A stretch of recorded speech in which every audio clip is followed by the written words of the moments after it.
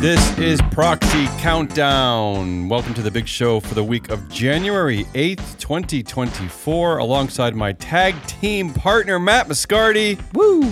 I'm Damian Rollis. On today's countdown, the Starbucks board is playing defense. A new Nepo baby director at Carrier Global. Thank God, yeah. An update at the Disney proxy cage match.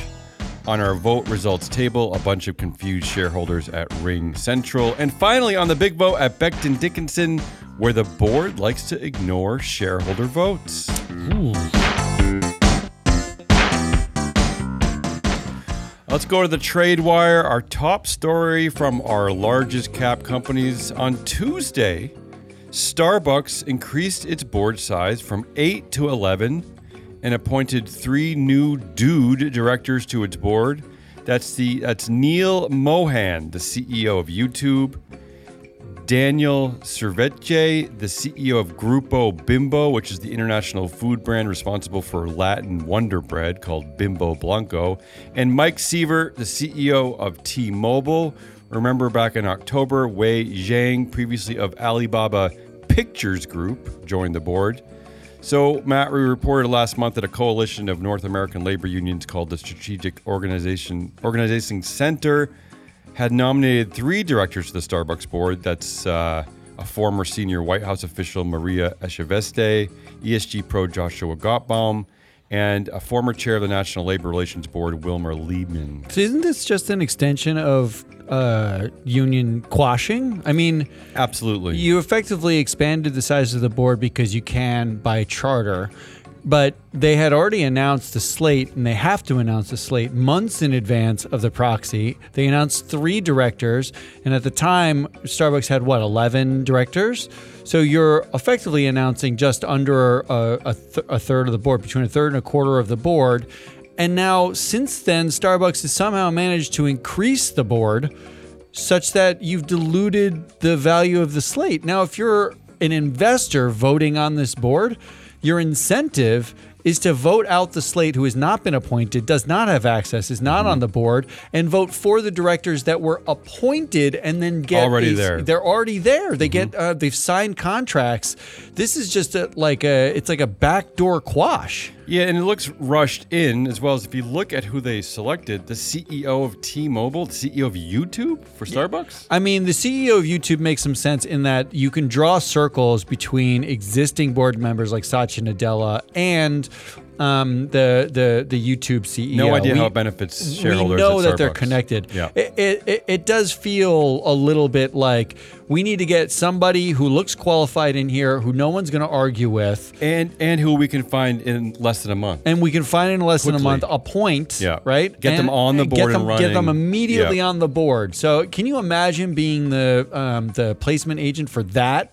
That you just got paid a ton of money, probably within 6 weeks, to place board members just to quash an incoming slate.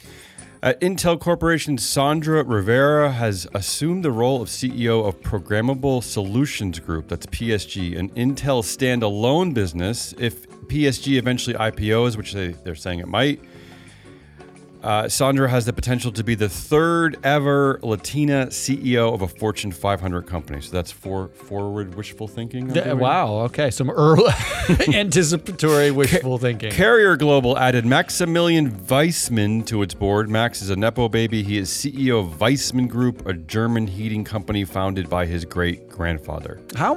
So a Nepo baby, but how many Maximilians do you think there are outside of Germany on boards? I looked at our platform, People Analytics, I think about 6 or 7. Wow, that's more than I would have expected. McKesson Corporation has appointed former McDonald's CFO Kevin Ozon as a director. The connection between McDonald's and a healthcare company should be obvious. And at Simon Property Group, Nina Jones appointed to the board. CEO and chair David Simon said, quote, "She brings a unique perspective as a former institutional real estate investment professional. According to the company's latest proxy, this unique perspective is shared by 9 other board members." 77% of the Simon Property Board is controlled by Simon family members, so her other unique perspective is likely to be the back of the driver's seat headrest. Oh, that does sound comfortable, though. Let's move over to our proxy cage matches. Let's start with Disney, where there is nothing new. Oh. There are already 3 heavy-hitting activists involved with the Disney proxy cage match. We are still waiting for Bill Ackman to swoop in and scream DEI in a crowded theater while accusing the cast of Hamilton of being a bunch of talentless inclusion hires. Well, the one thing that's worth saying about Disney is Disney diluted their board before Starbucks did. So the dilution space race is on. And they increased the dividend payout. That's another way to grease the palms of an investor. Also in the news, the Financial Times is reporting that activist investors mount a record number of attacks against companies last year. There were 252 new campaigns globally. That's up 7% from last year. More than 40% of activists launching campaigns did so for the first time. Universal proxy rules introduced in 2022, which guaranteed that all board nominees will appear on the company's ballot, have had little effect on the number of board seats won by activists. Also, 37% of campaigns that ended with a winning board seat lasted more than 90 days, and 34% settled within 1 week. And finally, there has been a resurgence in multiple hedge funds swarming, this is the words of the FT, swarming around the same target. At one point, Salesforce had 7 activists on its shareholder register, including Value Act, Elliott, and Third Point. First of all, how dare you leave Strive off of that list? They also considered themselves an activist. And famously, Mark Benioff laughed about it, so didn't even consider them serious. But I will say this. This is sort of a good news, bad news, because if you're a company, this is bad. The sort of board crony, handshake economy is at risk. If you are a company, you've traditionally done it a certain way, you're appointing your friends onto the board or people known quantities at the worst, right? And you've mostly consolidated power with management or the CEO.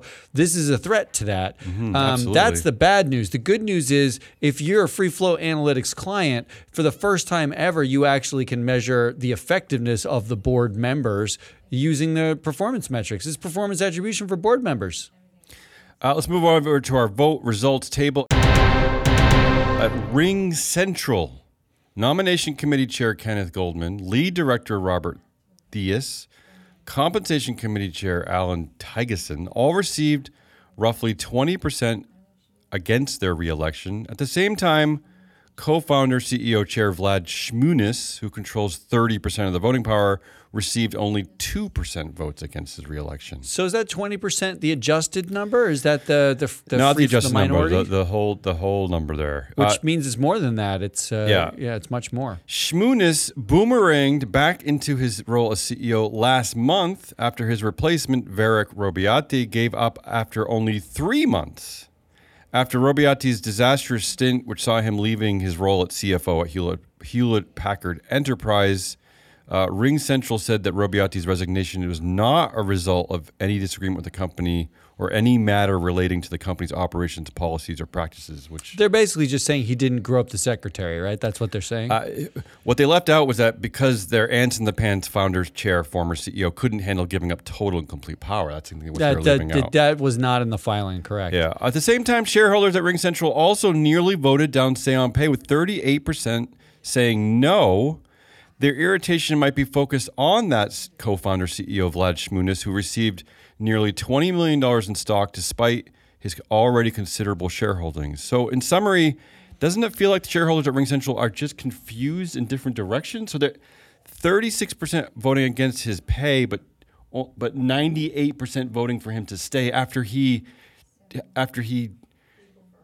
blew up a new CEO hire by boomeranging back in after 3 months. Look, this feels a lot like policy voting, right? Look at the people that got the most votes against. It was the nom chair, the lead director, the comp chair. Mm-hmm. Those are typical roles that by policy, you vote against the comp chair if you don't like comp, but you don't vote against anybody else on the comp committee or the CEO. You don't even pay attention to the co-founder, the CEO, or the chair. Yeah, exactly. You never pay attention to those. The nom chair is the same thing. Who bungled the succession plan. My guess is that the diversity on this board or some other element of this board bothers investors, so they vote against the nom chair without recognizing the fact that this is just the CEO with a 30% of the voting power picking whoever he wants for the board, just like he picks the CEO and then kicks them out the same quarter.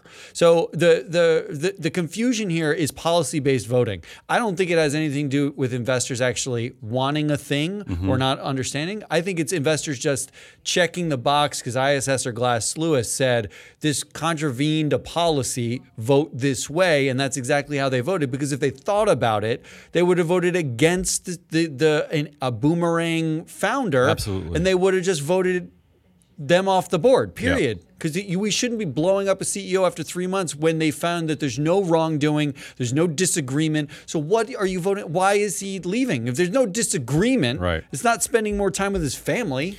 And these next two stories, this same pattern holds true. At Assure Holdings, 27% of shareholders voted against Christopher Romana, Stephen Summer, and John Flood. But like at RingCentral, the CEO chair, John Farlinger, was completely spared from this negative investor sentiment. So you might be right again. They're targeting because of policy, but they're completely ignoring the true leader of the board. Yeah, I think if you look at the patterns of where the negative votes are, in fact, we've looked through the historical votes, and what we see is the differerences are not major, right? The average vote for a director is 96% for. The average vote for chairs of committees is more like 92 or 91%, and the average vote for chairs of companies goes sometimes below 90% to 89-ish%. The only reason why that would be the case is if you're policy voting. So same story at Eastside Drilling, where a bunch of directors received about 25% against, and notably spared was CEO Jeffrey Gwynn. Finally, at United States Antimony Corporation, Blaze Aguirre nearly fails with 49% against his reelection. Why? Nobody seems to know. Sorry to leave you on a question mark, but I tried.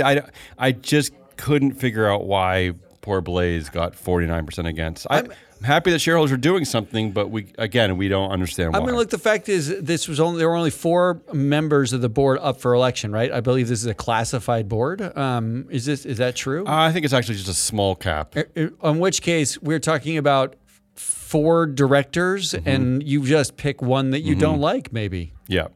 All right, let's move on to the big vote.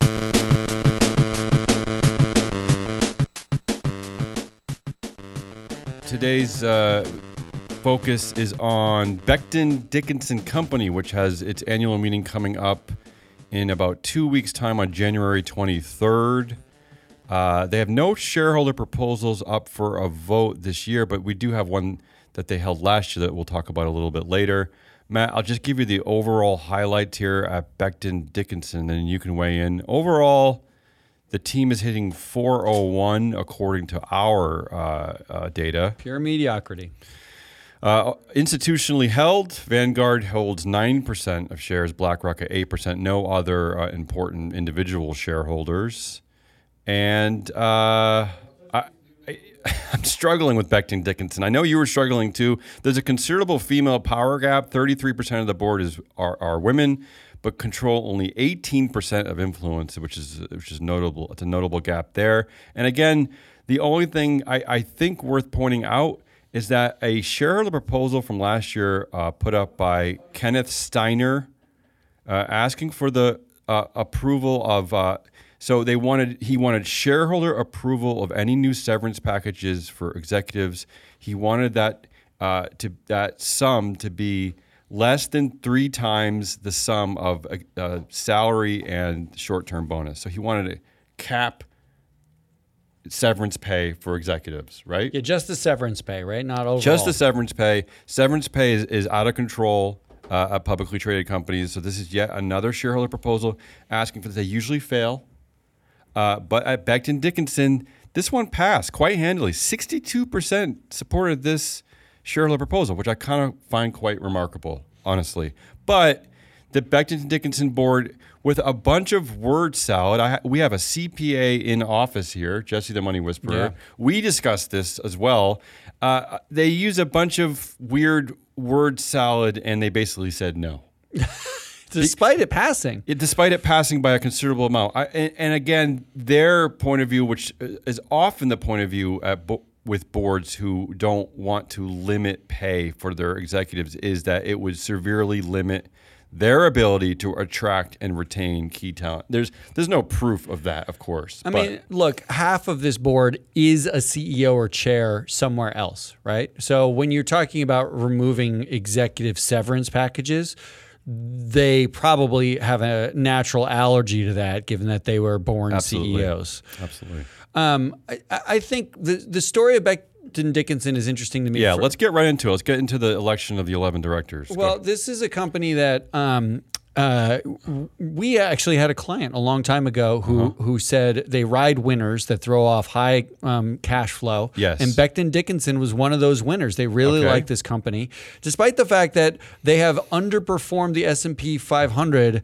for the last 5 years, much less their they barely matched the S&P 500 for the history of the company since it IPO'd, and that was in like 1974 or something like that. I want to introduce a concept here. Okay. All right. We need a concept because this is a pretty boring board overall. Otherwise, this is a fairly boring board. Go ahead. The concept is something that Free Flow Analytics has. It's called Network Power of Directors. And I'm going to have to walk you through it. It's going to take a second. Sure. It's going to take a hot second. We have a hot second. Have a coffee, sit back, relax, listen to this. This is the way this works.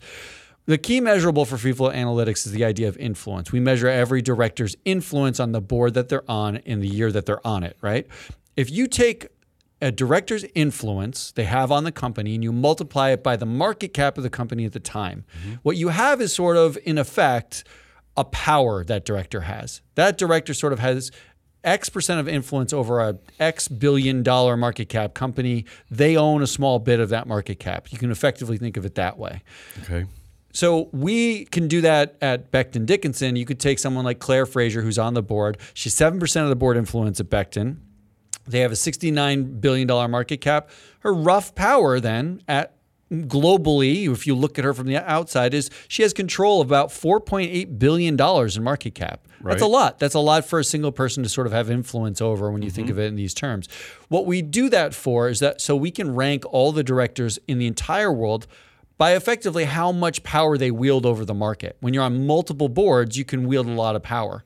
But more importantly is the idea of not just how much power an individual director has. Zuckerberg would have outsized power. Elon Musk would have outsized power. Bezos would be the most powerful person in the world. Those are obvious things. What we wanted to know is how much power is in your network of friends, not just yours, but the people that you sit on boards with outside of just this company. Okay. So we can do the same process. We know how much power everyone has. We can do the same process by adding everyone who's in your first or second degree who sits on multiple boards and saying, here's the power of your network. Sure. And the reason why we do that, and why Becton Dickinson? We come up with names of professional directors all of a sudden who are the most powerful directors in the world. Our top director for years was Ron Sugar, who's on the board of Uber and Chevron and a number of massive companies. And if you look at his network, he knows everybody. He has access to more than $100 trillion. Yeah, and I will say that Becton Dickinson has its version of Ron Sugar, a man named Bertram Scott, who is the second most powerful man on the board. He's a lead director. He's 16% of influence. Matt, he sits on the boards of Dollar Tree, Equitable Holdings, Lowe's. He previously sat on AllianceBernstein. He's been there since 2002. This guy basically is almost as powerful as their CEO and chair, Thomas Poland. That's exactly right. And that's the reason why I want to introduce this concept, because Becton Dickinson, all of their board members rank in the top 10% of all large cap companies for their network power. Oh, really? These are some of the most networked and powerful directors on earth for large cap companies, and led by Bertram Scott, who you just mentioned. In fact, Scott's network is $43 trillion worth of global market cap that they control. Okay. That's a trillion with a T. That's a big number. On average, he's connected to 38% of the boards that he's on, which is saying something since he's only connected to like one other board member on Becton, and he's on 4 other boards actively now. And despite not being the CEO at any company, he averages 10% influence on all of those companies. Scott is a player. Yeah. He is powerful. He has powerful friends. Absolutely. He has a lot of influence at the companies that he sits on. At Dollar Tree, he has 100% connected to the board. Every member of the board, he knows either from another board or from a friend.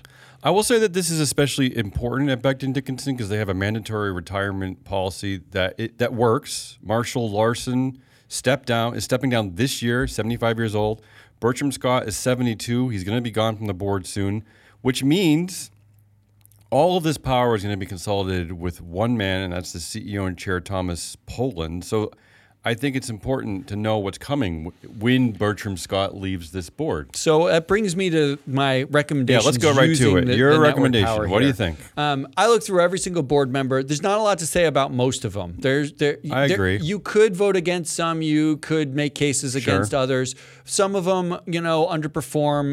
The global directors, their TSR, their earnings. All pretty average, though. But everybody's basically in this average zone. What I think is actually interesting here is Scott is powerful, and he's the lead director at this company, where the CEO actually has no first or second degree board connections to this board, despite also being chair.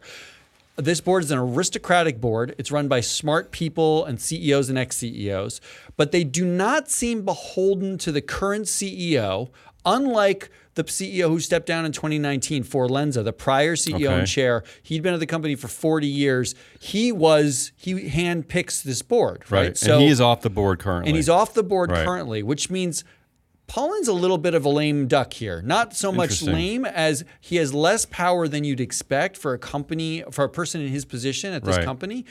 Chair CEO separation is not on the ballot, so voting out. My suggestion would be, what you need is a board-run company at a company where one of the highest stockholders is actually Scott.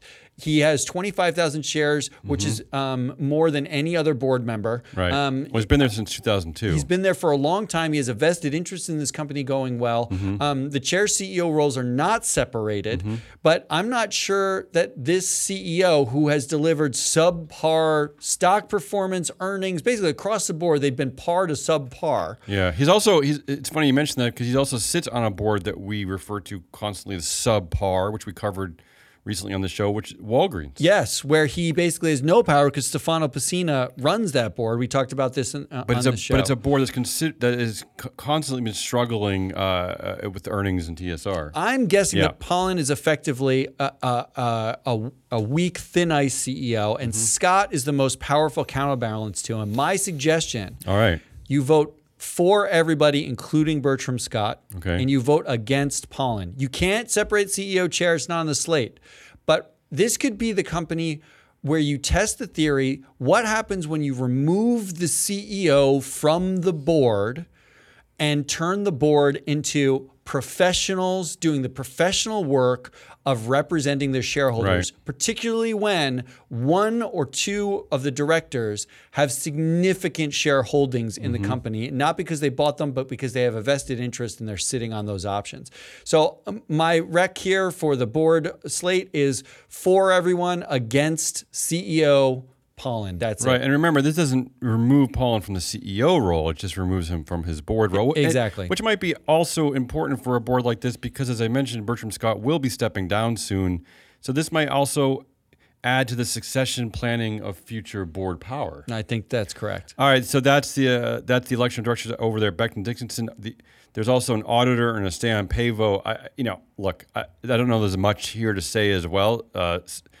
Shareholders supported Say on Pay 93% last year. I could give you a few highlights. The CEO pay ratio is certainly quite high, 408 to 1. One thing that they have that always irks me is that they have a TSR modifier. You were talking about TSR. So if their performance is at equal or less than 25th percentile compared to their peers, it only modifies their pay to a factor of 0.8. 0.8x. So it's only a 20% ding, even if they're at the bottom, the worst TSR performer with their peers. It basically does not affect their bonus. So I don't understand, and this is a more like a philosophical problem I have, but there's so much emphasis right now on DEI diversity and how it factors into compensation from a ESG select few, factors. Yes. There's a lot of conversation about it and how it's like distorting pay, which it absolutely 100% is not doing that. We know that. Of course. And yet the most basic thing, like you are in the worst quartile of the entire market of your peers. Not only worst quartile, Matt, Becton Dickinson takes it a step further. You can actually be last. You could be dead last. I mean, like extrapolate those numbers and say that this is a professional athlete. And let's say that you are, Steph Curry. This is like saying, Steph Curry, we will give you $20 million, but for your bonus, or we'll give you $5 million for your bonus. If you perform like a bench player in the G League, if you're the worst player at your position, we will give you only 80% of what we agreed to. It's to. exactly the same. Yeah. That is bananas. Yeah. I don't know why investors allow these modifiers to exist at anything less than 0. You get 0 if you're in the bottom quartile. Isn't that performance alignment? Yeah, I'll tell you, I don't think investors spend the time they should in these compensation discussion analysis sections, and I think that not only the companies know that, but they also sort of make them intentionally hard to understand. They also select their own peer groups, right? So if you track peer groups from year to year, there are rules about how they have to select the peer groups, but they're loose rules and they're vague rules, and it generally is somebody else has to select it for you. But if you're paying a consultant to select your peer group, you're paying the consultant to select your peer group. That's like there's an immediate conflict. Yeah. There's so many ways you can juice this. You just need to make the stat. If you are in the bottom quartile for TSR, you get 0. You get 0 extra dollars. That is how you should play this. Of course. So you got to vote on Say on Pay with all that said? So my vote on Say on Pay here is no. I think actually in this show, it's going to be hard to differentiate because a lot of the Say on Pay just feels like no. It just feels like no one reads the details and we just say yes, and that's a problem. That's it. That's Becton Dickinson. They don't have anything else. No shareholder proposals this year. After shareholders supported one last year, I don't know. This seems like to be the company to target. So maybe next year we can get some more up for a vote. That's the proxy countdown for the week of January 8th, 2024. Join us next week when we jump back into the alternative democracy pool, forever on the lookout for shareholder sharks, floating band-aids, and wayward directives. Does there have to be band-aids involved?